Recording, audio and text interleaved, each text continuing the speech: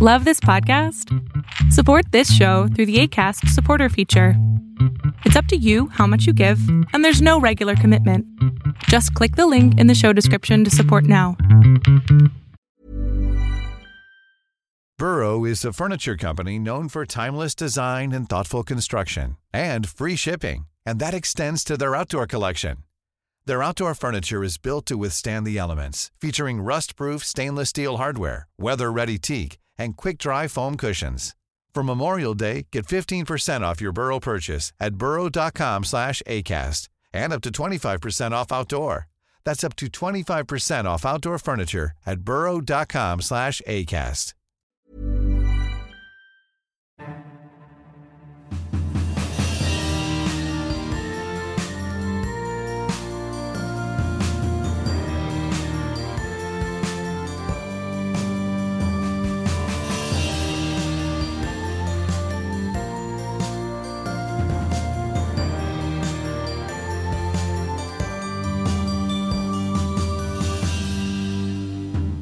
Hello and welcome to the Chronicles of Nania, a nanny resource podcast made for nannies by me, a nanny. This is your host, Martha Tyler, and today we are going to be talking about caring for others when we're struggling ourselves. And to do that, I have brought on Casey Davis. Hello, Casey.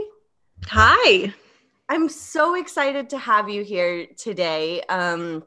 I have been following you on TikTok for a while now, and I just think what you have to say is so wonderful and so helpful to me personally, and I'm hoping to my listeners too. Thank you so much. I'm super excited to be here. Wonderful. Well, before we start talking about care tasks and when we're struggling ourselves, let's hear a little bit about your background, especially, you know, any ways that you've worked with kids over the years, but also the ways that you've worked in your own home and things like that. Sure. So I'm sort of one of those people that didn't grow up around a lot of kids. I'm the youngest person in my immediate family. And so I am a mom. I have two kids. I have a 1-year-old and a 3-year-old. And I'm a therapist by trade. So most of my life was working with adults and specifically in the area of addiction. And so when I became a mom, I actually became a stay-at-home mom. And I did a little work on the side, but, you know, was primarily day in, day out with my kids. And it was my first experience of trying to apply sort of my knowledge of how people work and what makes people happy and fulfilled to these tiny little humans I had created. Yes. And so I'm 3 years into that. And this last year with, you know, quarantine, I had my baby right before our state shut down completely, my second baby. And so this past year has been basically learning. The title of my book is How to Keep House While Drowning. And I mean, it just exactly describes the year that I had. Was just, okay, now how do I keep these tiny people in my home happy and healthy while feeling like I am drowning in, you know, isolation and care tasks and feeling overwhelmed and feeling depressed. Yeah. So that's sort of how I got to this point. Wonderful. Yeah. Thank you for sharing all of that. Because one of the things that has resonated with me so much about what you talk about on TikTok is, so as a nanny, and I think a lot of nannies can identify with this, is our job is care tasks. Like our job is helping other people keep house. Our job is helping take care of those tiny humans that are the most important people in the world to the families that we nanny for. And I think a lot of nannies feel very competent at it. And then the pandemic came along, and I don't know, I can't speak for all nannies, but it knocked me on my behind of like, oh, I just went from playing on what felt like easy, for the past 8 years to now expert level care task, Yep. of like, oh, now I really have to be in touch with my own stuff that's going on so that I can take care of this tiny human without, mixing in my stuff with their stuff, and which is impossible, but still. And so one of the things that I love that you talk about is taking a lot of that judgment out of it. And let's start in kind of in particular with like your space. Something that you say frequently, and is a chapter in your book, chapter 16, is you do not exist to serve your space. Your space exists to serve you. Can you talk a little bit about that concept? Yeah. And I think, I think most people are in the same boat with the pandemic sort of amping up or turning up the temperature on this issue, because even essential workers who are still going to work, so a lot of people aren't even going to work, but even if you are essential and you're going to work, there's no doubt that all of us are spending way more time at home than we were before. And the reality is that if you are spending more time at home, you are creating more care tasks that need to be done just by virtue of the fact you are physically at home, right? You have to feed yourself at home more. You are making more messes at home. You are using, more of your space. And so I think that a lot of people are feeling that same tension of all of a sudden we're trying to deal with the external stress of what's going on in the world and what's going on in our minds, but also what in the world is going on in our space. And it's just sort of all come together. But yeah, so that's one of my favorite sort of principles in struggle care, which is the brand, basically what I call this philosophy of space, is that I think a lot of people feel this, but I think it's especially prominent in women, that we're sort of raised with this idea that's, left over from this 1950s housewife idea that the status or the way that our space looks is a reflection on us. It's a reflection on our worthiness as a person, as an adult, or as a partner. And a lot of us really attach this moral price tag to whether our space is clean, whether it's tidy, whether it's organized, whether we have dirty laundry or dirty dishes. And we beat ourselves up. Like, we feel like failures if the laundry's overflowing. We feel like we are losing, or we can't get it together, or we're behind if there's dishes in the sink, if things are a mess. If we feel like, and one of the phrases that people use a lot is, I can't get on top of it. I can't get on top of it. But it's interesting, if you ask somebody, what does on top of it mean? And I kind of liken it to body image in a lot of ways. The way that, the average person looks does not match what the average person in the media or on TV or in advertising. And it's similar with our spaces. The way that the average person really lives in their home doesn't look like homes you see on TV, homes you see on the front of magazine covers.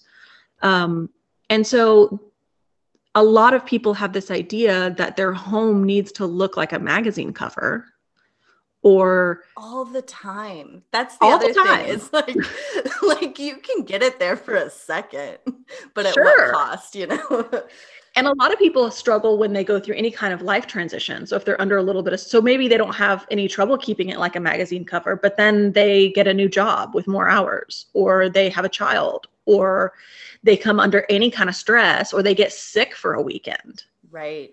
And all of a sudden there's this, what's wrong with me? And I think particularly if you work in a care task job that you're good at, there's this extra layer of, why am I failing here? Because success at your job is measured by how well you complete those care tasks. Right.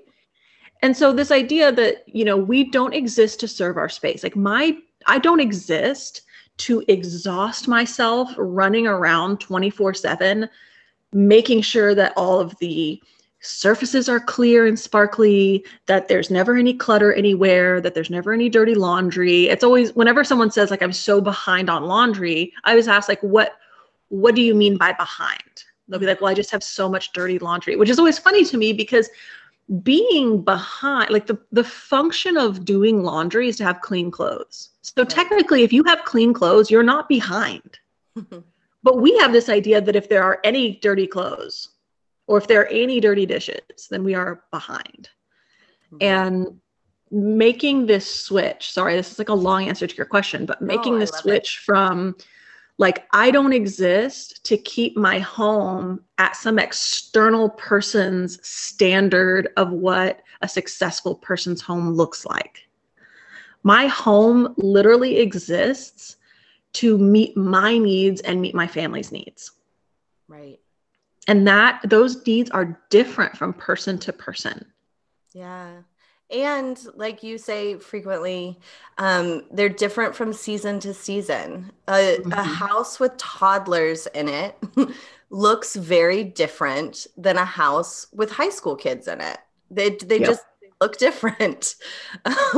And, you know, asking your high schooler to clean up the video game remote when they're done, controller. I obviously play so many people.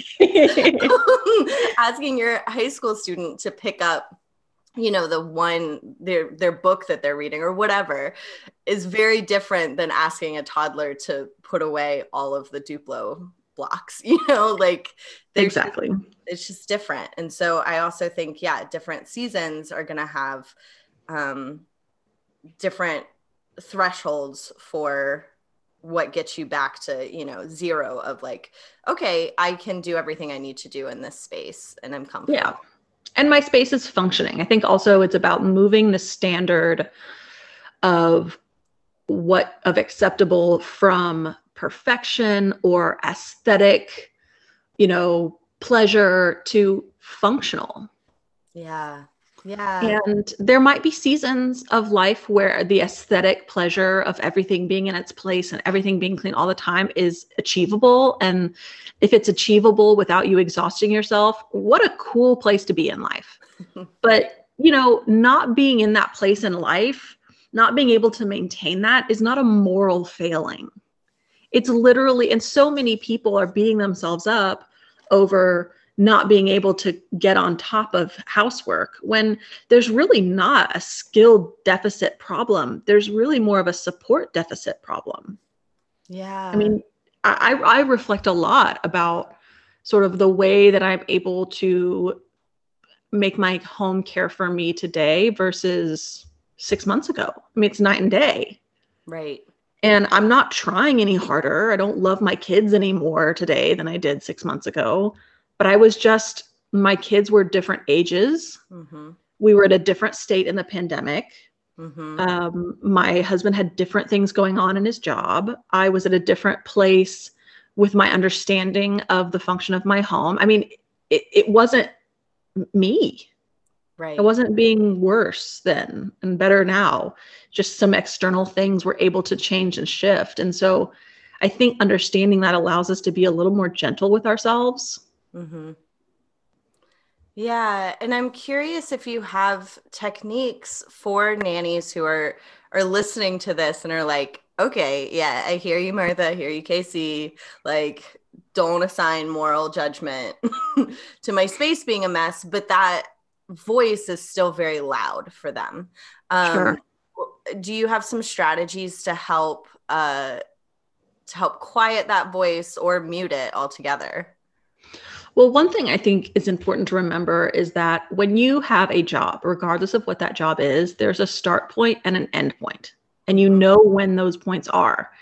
And what that allows you to do is kind of turn on and get in this mindset of work and then turn off and get out of the mindset of work. And so I would imagine that there are people going, why can I run this home, you know, run this tight ship and do such a good job here at my job? It's the same thing. It's a home, it's laundry, it's counters, it's, you know, childcare.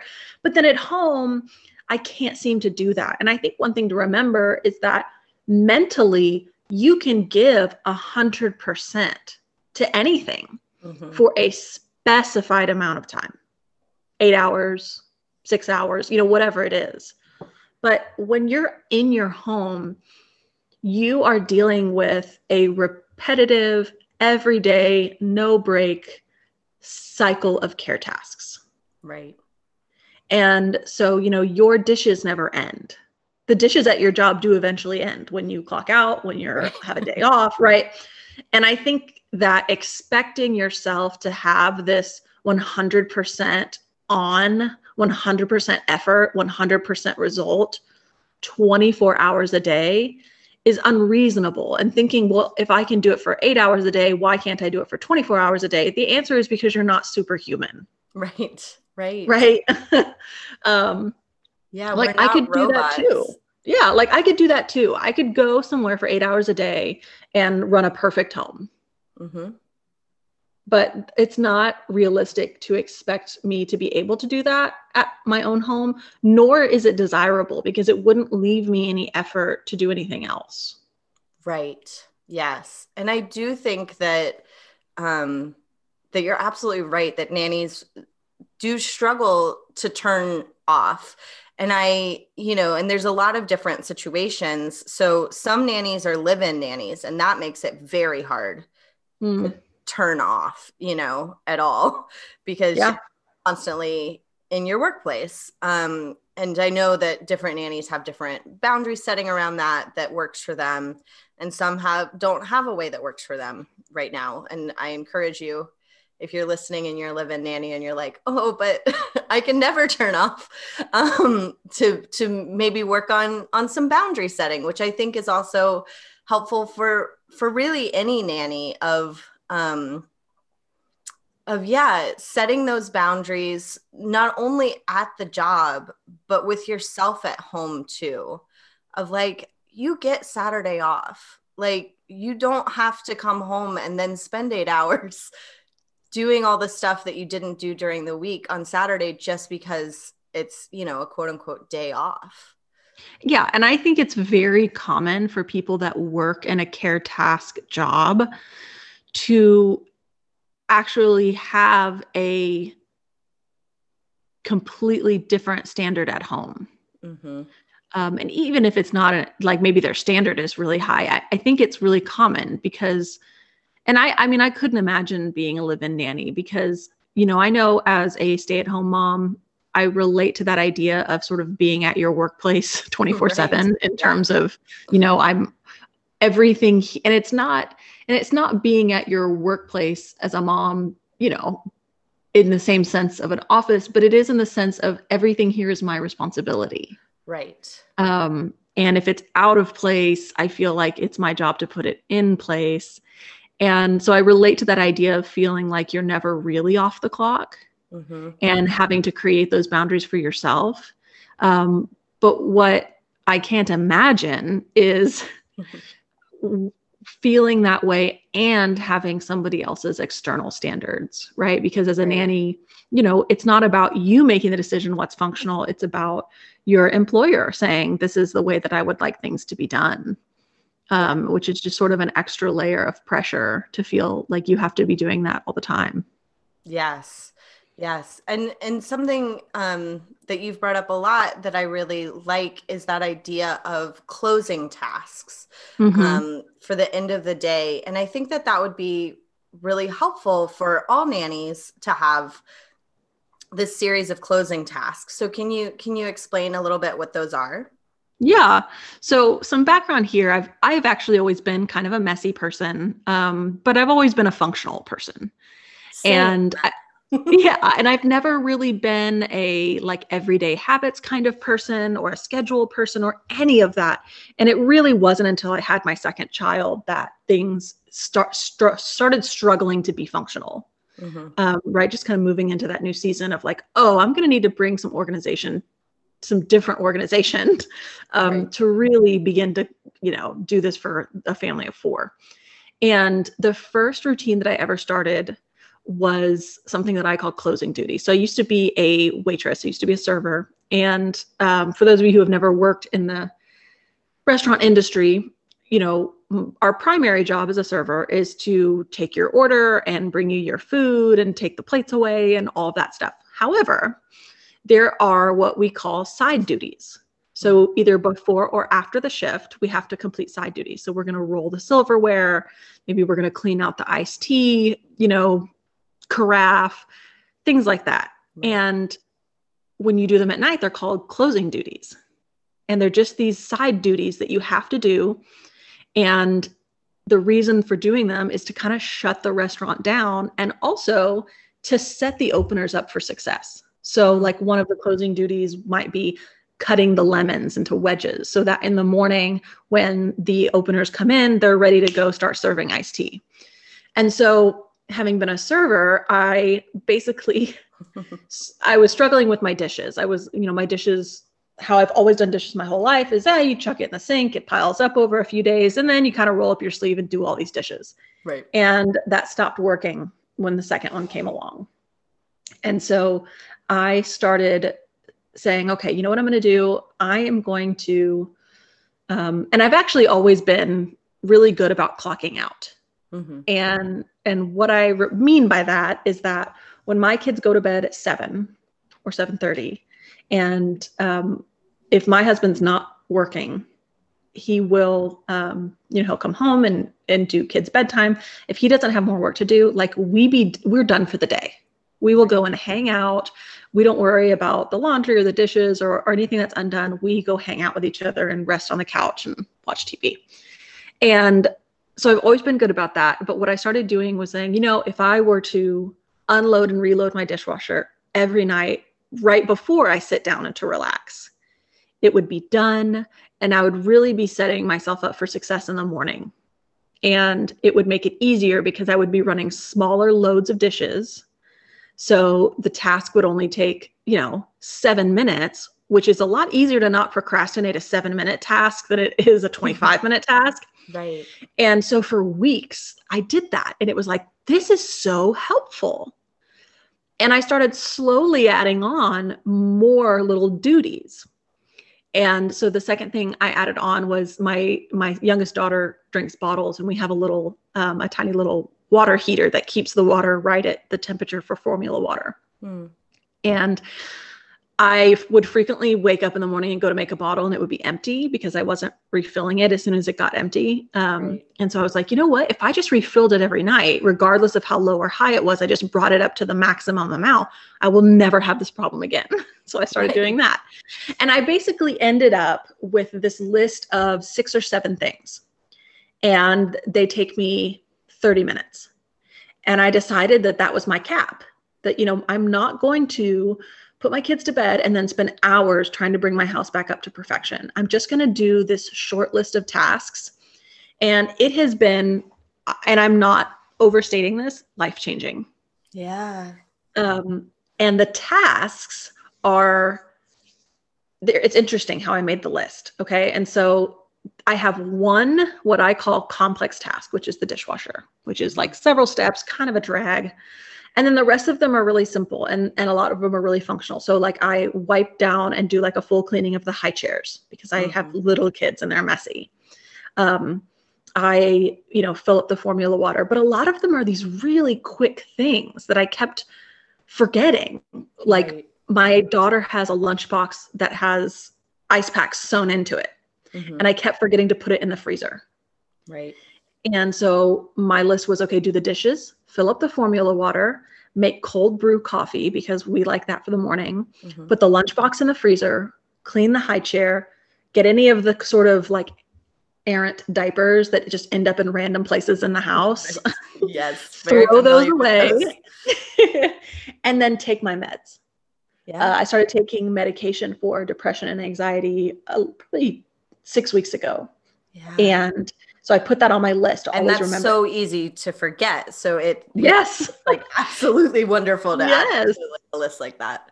And so it's this list of things that are setting me up for success in the morning. And I look at it as a kindness to morning me. And I started calling them closing duties because closing duties when you work, they're not morally charged. It's just this task that you do, and you're doing it so that the next shift can be set up for success, except I'm always the next shift, right? I'm the closer, I'm the opener, I'm the all day doubles, right? I work in the clopens.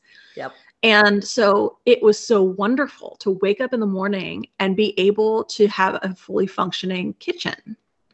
Yeah. And the key is that I don't worry about the playroom looking a mess, the laundry not being done, stuff being on the floor in the bedroom. I just worry about that kitchen, because for me, that's the space that I need to function first thing in the morning for the first couple of hours. And one of the things that's hard for people about care tasks, especially if you have any kind of neurodivergence, so anything on the autistic spectrum, any ADHD, any type of something like that, or even if you have depression, anxiety, anything that sort of mucks with your dopamine receptors and dopamine reward system. It means that if the reward for a task is not immediate, it's very difficult to motivate yourself to do it. Right. And so with closing duties, because the reward or the payoff of those tasks is so close and so connected to actually doing those tasks at night, there's a lot more motivation, intrinsic motivation to go, oh, I don't want to have to do anything. Oh, but I'll really enjoy that in the morning. Right.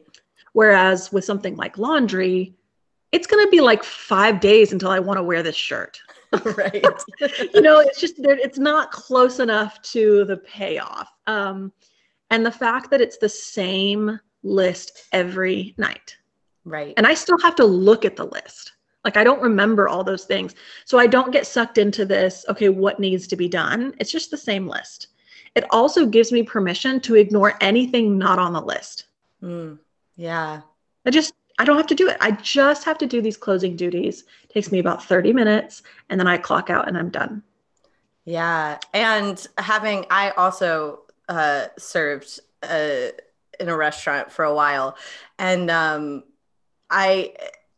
our closing duties always happened when Shakira was playing on the playlist.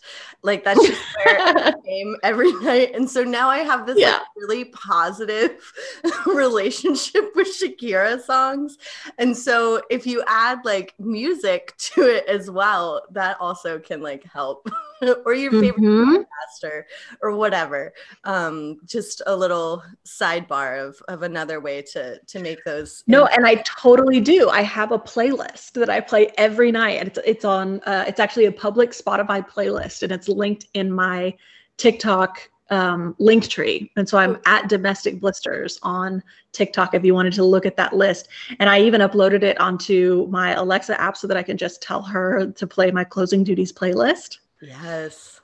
And that's another one of those sort of psychological hacks, is that, I listen to the same playlist every night. And maybe some people don't like that, but I am fine with listening to the same playlist. But it has now there's this saying that says that neurons that fire together wire together. And so I've now done closing duties to this playlist so many times that the first thing I do is turn on the playlist. And I find that even on nights when I'm thinking like, I've been working all day, I don't want to do any more work, I don't want to do any more care. If I put that music on, all of a sudden it's like, okay, a little bit of energy, a little bit of motivation. It's like it kind of gets my brain in the right space. The other thing that I think is kind of the important part about closing duties, the first really important part is the clock out time. Right? Like, you don't want to do closing duties at 11:30 and then go to bed. The whole point is wrapping up your day, having a definite end to a day of care tasking, whether it's for yourself or others, and then being able to kind of be off the clock, so to say, with care tasks. The other part is I have what's called a survival day closing duties list. Because sometimes there's days when you just don't have it in you. Right. Yeah. Sometimes you are stressed, or you're sick, or somebody else in your home is sick, or you don't feel good, or you are just tired. Right. And, looking at even a short list of 30 minutes might go, oh, I don't have it in me. And then, I wouldn't do it. And so what I did was I created a smaller list. And so my survival day closing duties is that I take the baby bottles and I stick them into the clean dishwasher and run it again. Mm-hmm. And I fill up the formula water and I take my meds and I'm done. Right. Yeah. And so I get to choose whether I'm going to do the full list or the abridged list. And the key for me with any kind of care task routine is building in routine and flexibility. So like that combination of structure and flexibility is what I have found that my brain really needs. Yeah. But you have to experiment with it a little bit to get there. And I think, you know, for anyone listening who's like, okay, I hear you, but I'm nervous about this, is you're not going to get it right the first time. You know, like you talked about the evolution of your list. And so I am curious, like, how often do you check in with the list to see if, you know, your needs have changed or something like that? Is it just when you hit? That's a great question. It's definitely an evolving list, and things have gone on the list and things have come off the list. So I used to have take the diapers out, like go upstairs, empty the diaper genie, whatever. And I just kept not doing it because I didn't want to. Right. And so you know what I did? Instead of beating myself up over, oh, I'm not doing it, make yourself do it, I just took it off the damn list. Right. Seriously, it was like, oh, well, this isn't working. This isn't a system that clicks with me. And I think that's something that I want more people to hear, is that if you're not adhering to a system, it's probably not you failing. It's the system failing you. That's not the system for you. So I just took it off the list. And now I just go and get like the diapers that I might have left on the coffee table, if, you know, because I changed them on the couch right before breakfast, or before dinner. Right. And so, you know, that came off the list. And then I find other little things that, you know, when I put the meds on the list or when I double check. And so I try to just, you know, my daughter will go off of formula here in about a month. So formula water will get taken off. Right. And I might add something to that. And then I find that I started doing other things as a kindness to future me. So this isn't on my list, but I started noticing that, so I change clothes a lot during the day because I get hot and I get cold and I get hot and I get cold. So I live in Texas where the weather fluctuates a lot during the day. Oh yeah. Yeah. And so I wake up and it's chilly. Right. And so I've got my, slippers on and my like flannel pajama pants and a long sleeve sweatshirt. And I'm kind of going about my day. And then eventually like it starts to warm up and I'll change into shorts and a tank top. I literally am in shorts and a tank top and bare feet by the time I go to bed. But so what would happen was I'd go to bed and then I'd wake up and it was cold and I'd have to, like get out of my bed and take my freezing cold self, you know, across the room into the closet, try to find some warm clothes. And then one night I was like, you know, I should just put my slippers by the bed at night. Like right before I go to bed, I'm just going to go get my slippers. And then I was like, and you know what? I'll just go grab my pajama pants. I know this sound like, to some people, this is like, give me a break. Why are you thinking so deeply about this?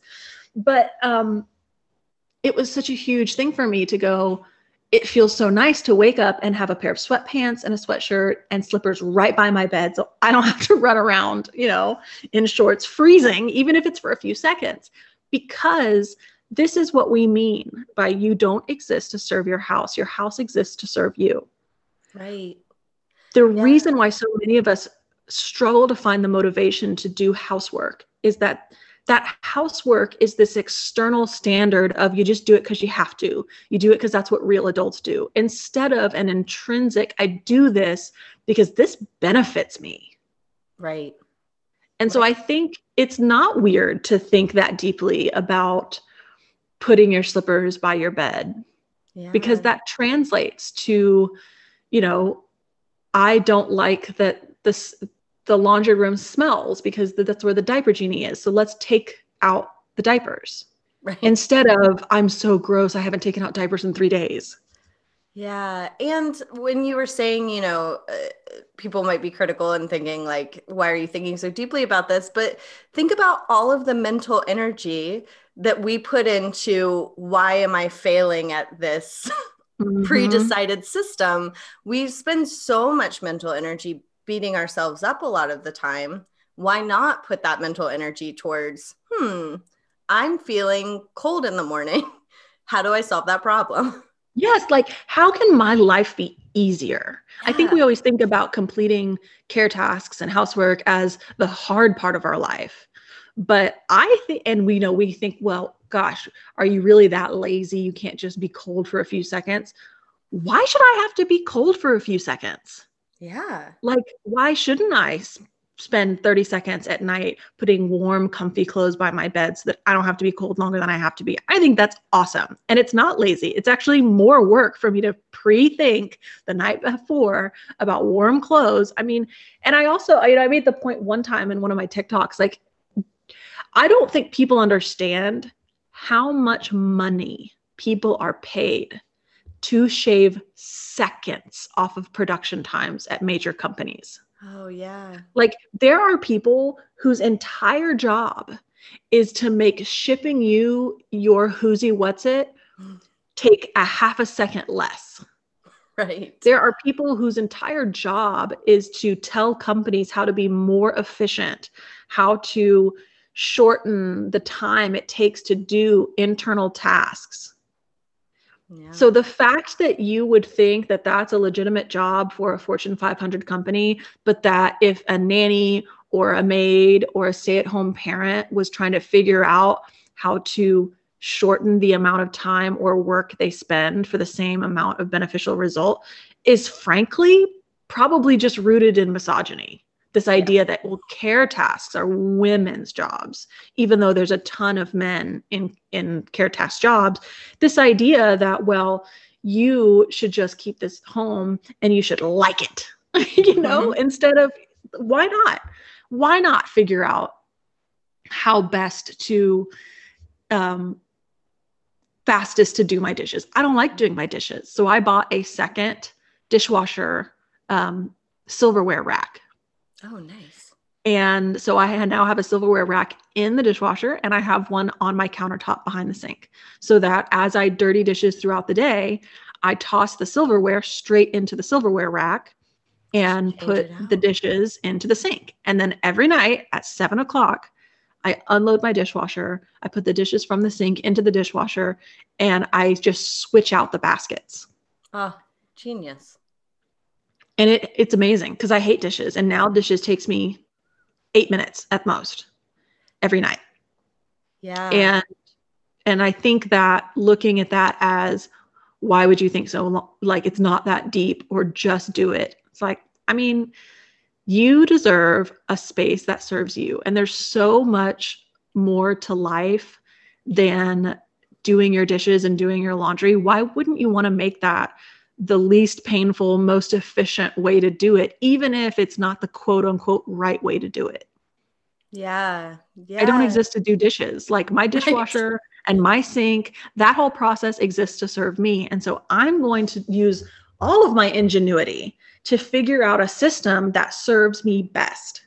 And so I've just been on this journey of finding systems that serve me best, because I do want to spend less time, but I don't want to sacrifice the function. Right. I still need clean clothes. I still need clean dishes. My kids still need a sanitary environment and a clear space to play. And I think that that's what we mean by, I don't exist to serve this space. I don't exist to sit around and do dishes and laundry and clean all day. Right. Now, obviously we need clean dishes, clean laundry, and a sanitary environment, but coming up with systems that you're actually motivated to participate in is huge. The other big place that I did this was with my closet. I don't fold my clothes. Mm-hmm. What I did was, and this is such a perfect example, like the idea that every room has a closet and that each person's clothes need to go into that closet and that you need to fold everything. I mean, I am 34 years old. Why have I spent the majority of my life folding underwear? Right. Yep. And like, I've had kids for 3 years. Why did it only occur to me like 6 weeks ago that it is dumb to fold flannel onesie pajamas? Right. Who is going to judge my 2-year-old for having wrinkles in her flannel onesie pajamas? Why does that matter? They have so much bigger problems than you. Yeah. I mean, like, and why does it matter if my pajama pants are wrinkled? Yeah. I literally never leave the house. Why am I folding my pajama pants? And I realized the reason that I was procrastinating laundry so much was because I hated folding. It took so long, and it was stressful with young kids because they kept getting into the piles and throwing the piles everywhere. And so then you're like, well, I'll just turn the TV on so that I can fold in peace. But now I feel guilty about the screen time. Okay, I'll do it after bed when everyone's asleep, but now I don't have any room to rest. So I was like, oh. So the first thing I did, So the first thing I did was realize that because my kids are very young, that it was really silly because I dress my children, it was really silly to go to one closet to dress myself and then go to another closet to dress my baby and then go to another room and another closet to dress my toddler. Mm-hmm. And so I thought, we're done with that. I moved all of the family's clothes into my master closet. Nice. So that I can go in there in the morning with my children and dress everybody in one room. And my closet is actually off of my laundry and my laundry room. Oh, beautiful. So now all of the dirty clothes, because when you're putting on new clothes, you're taking off dirty clothes, are in that one closet, which makes it easier to throw it in the washer. It also makes it easier to put clothes away because you just are going to one room instead of going to all these different rooms. Then I took most of my hanging clothes down. I took my old drawers out and I put in like a cube system from IKEA with baskets. And I just labeled the baskets with some masking tape. Like, here are the toddler's clothes. Here are the babies. Why am I folding baby onesies? Right. What is wrong with me? And when I really looked, there was so little of my wardrobe that actually needed to be folded or hung up. Mm-hmm. And so I stopped folding it. Yeah. I just started throwing it into labeled baskets. And the baskets are, specific enough that I can get what I need and find what I need. And now, I'm not kidding you, I can put away 2 loads of laundry in 2 minutes and 30 seconds. Wow. Yeah. What a huge difference. And now I don't procrastinate it because I know it's going to take 2 minutes and 30 seconds and it's going to be super painless. And my kids can help because they love throwing things into other things. Right. Yeah. And what a great, example. Instead of like, shoo, don't bother me, I'm folding laundry. Now it's like, hey, want to come throw clothes in baskets? Like, what a great switch from away from this. Because I do think that so often parents and caregivers in general, we get so hyper focused on letting our like own perfectionism or that this task has to be done this certain way. We let that get in the way of actually providing best care. Mm-hmm. And so a lot of what I hear in what you say when you talk is like, how do I get all of those like constrictions and restraints and like judgments out of my way to figure out what actually works for me? Yeah. And I think a good place to start, if I may plug some self-promotion here, is I actually wrote a book. Yes, which I have right here. And it's brilliant, y'all. I'm going to let Casey tell you about it, but it's brilliant. Well, I'm so proud of it. And it's called How to Keep House While Drowning. And it's all about this idea of how do I deprogram believing that care tasks are moral issues and just see them as functional issues and begin to see myself as a person who deserves to function. And how do I create systems that really work for me? And it's not a big, like, it's not very prescriptive. It's not about, okay, here's the Casey Davis system. Right. It's more about changing your mindset around these. And there are some tips in there. But it's very readable. It's not very long, and it's written so that you can take it a day at a time. So the subtitle is 31 Days of Compassion. So if you're someone that doesn't like to read, or you don't have a lot of time to read, you can read a day at a time. And I mean, they're literally paragraphs long. Right. Yeah. They're very short. Some are longer than 2 pages. Yeah. And so you can read it day by day, or you can sit down and read the whole thing through. Depending on how fast you read, you will be done between 30 minutes and an hour. Right. Yeah. And it's on Amazon. Yes, go get it, because it really is so helpful in this, this deprogramming of, because it is like, it sometimes does feel like we've all bought into this like cult of we have to do things this certain way, and we never really question the or what. It's just like, Yeah, to do it. And it's like, well, but no, you don't have to do it that way. And I love that. And there's so many gems in here.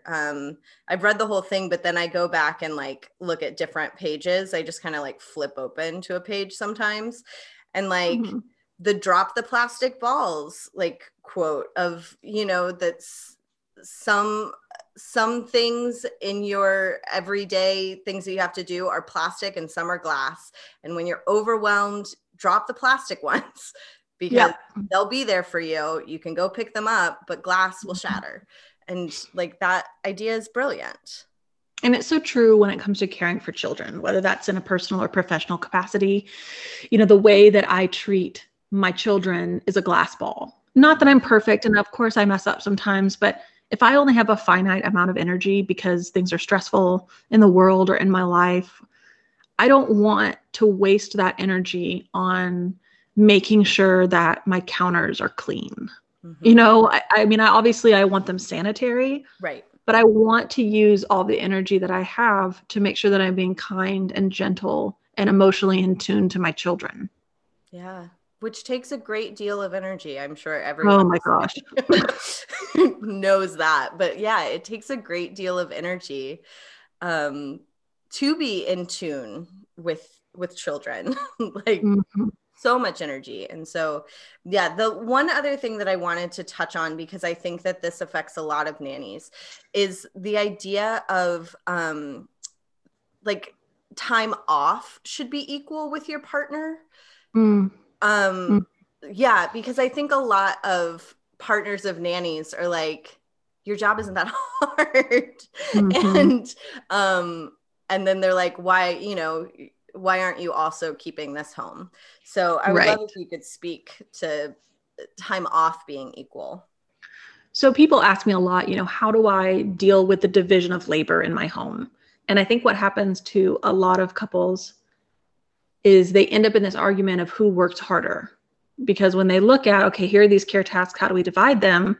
The argument, which makes sense on the surface, okay, whoever, the work should be equal. The work should be equal.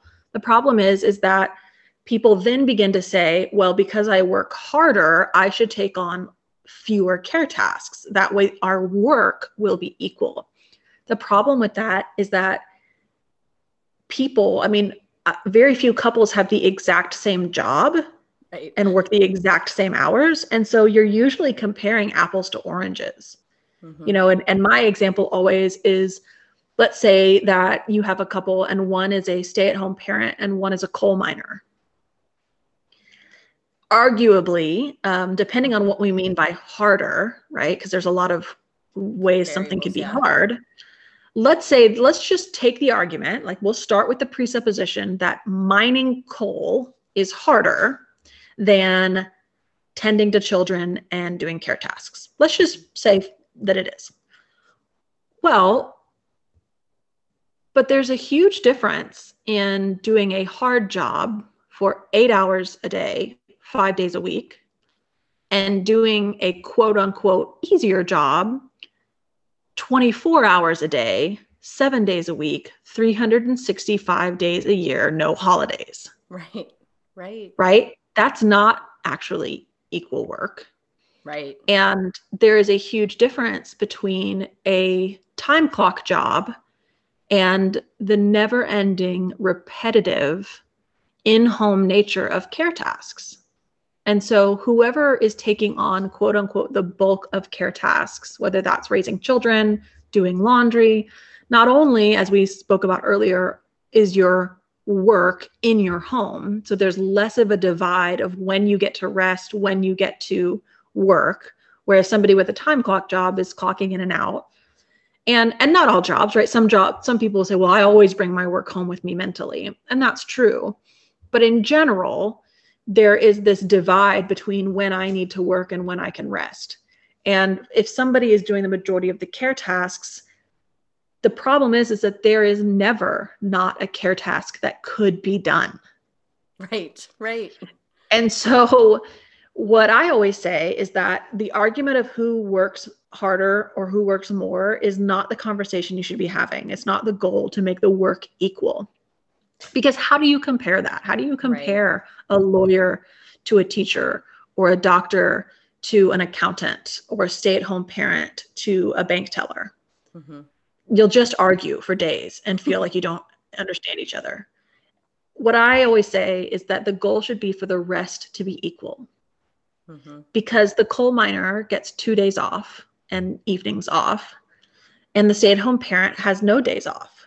And so she ends up, or he ends up, just care tasking all the time, never knowing when can they sit. Or when they do rest, they rest in guilt. They feel guilty for resting. They feel ashamed for resting because there's something they could be doing, because there's this cyclical, never-ending thing there. So the idea should be that the coal miner needs to take on enough care tasks so that there is a time where the stay-at-home parent can rest. Mm-hmm.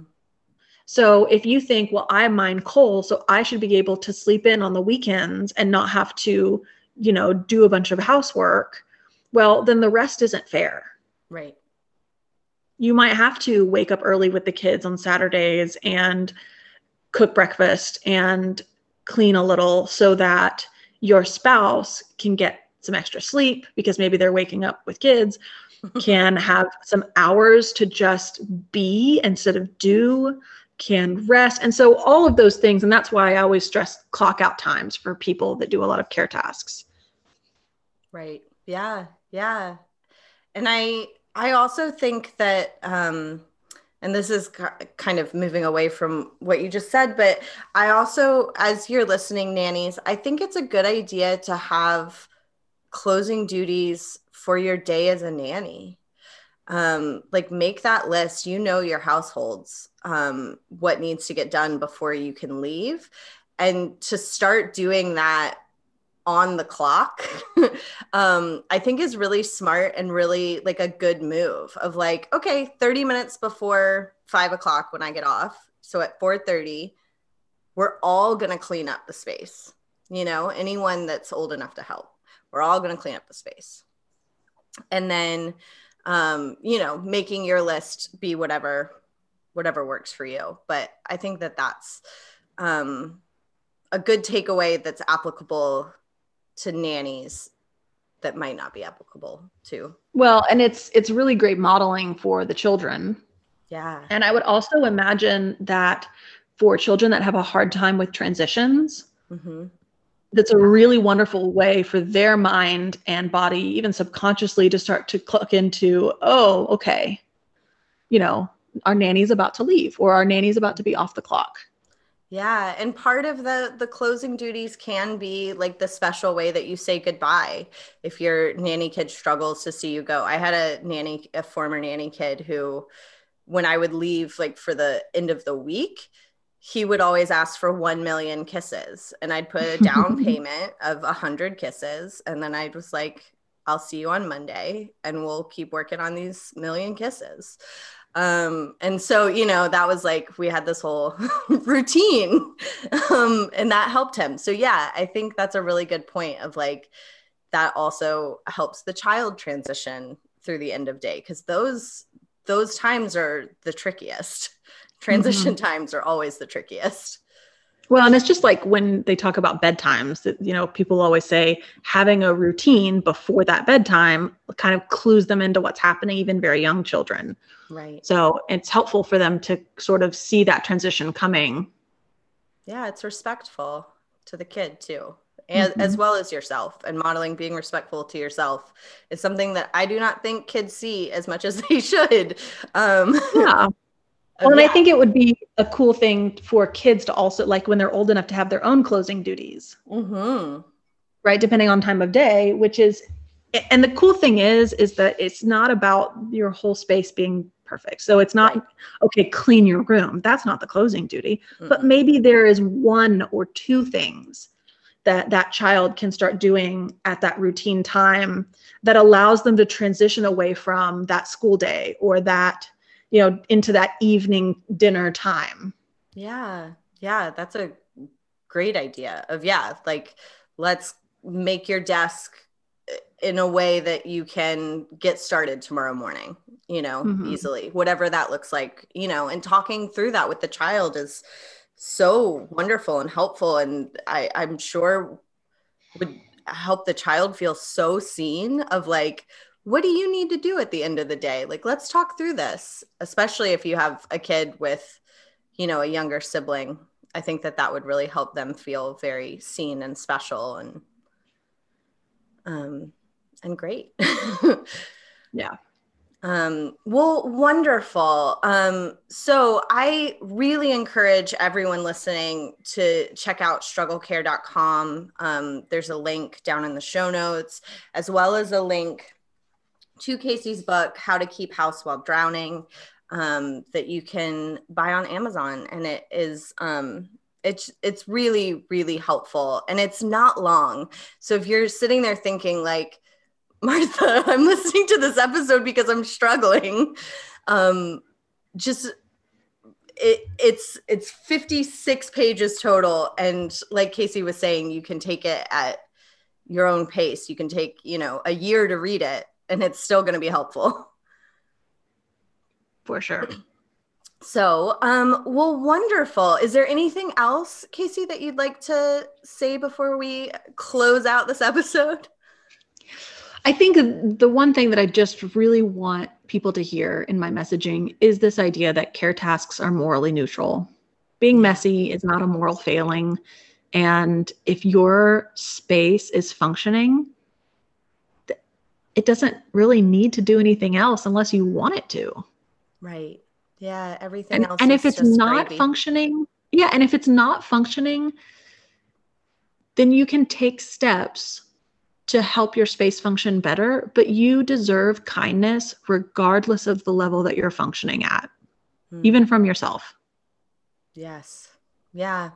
What a beautiful, wonderful message. Thank you. Wonderful. Well, we end each episode with a cute, fun story. And I actually brought one today because it kind of ties into what we're talking about. So, sometimes, like in my nanny families, we struggle to get out of the door, like everyone. And one of my nanny moms a couple weeks ago said, I was really struggling to like get out the door, and I was like huffing and puffing around the kitchen, like looking for things. And the 2-year-old that I nanny like took her mom's hand and like sat her down and said, like, you are overwhelmed. You need to take a breath. And it was just like, the mom told me about this with such pride, because it's, we've been really working with her on the name it to tame it and like calling out her own feelings. And it was just so lovely to watch or to hear about her using those skills on her mom too, of like, I see that you are overwhelmed. Here's what you tell me to do. You should do that. That's amazing. Yeah, and she does that all the time. Love that. Love that kid. 'Cause she really will like see what's going on with someone else and be like, well, here's what my adults would tell me to do. I'm going to tell this adult to do that. It's so lovely. Well, thank you so much, Casey. I really, really appreciate you taking time to talk with me today. Thank you for having me. And thank you all for listening. We'll see you next week. The Chronicles of Nania is produced and hosted by Martha Tyler. Artwork by Noni Blastodon. Theme music by Brad Kemp. Find him at secondbedroomstudios.com. Follow us on Facebook and Instagram at Chronicles of Nania and on Twitter at Nania Podcast. To contact us, email chroniclesofnania@gmail.com. Thanks for listening.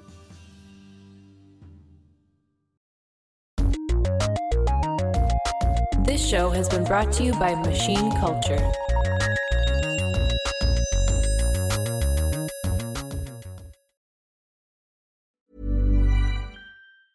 Normally, being a little extra might be a bit much, but not when it comes to healthcare. That's why United Healthcare's Health Protector Guard fixed indemnity insurance plans, underwritten by Golden Rule Insurance Company, supplement your primary plan so you manage out-of-pocket costs. Learn more at uh1.com.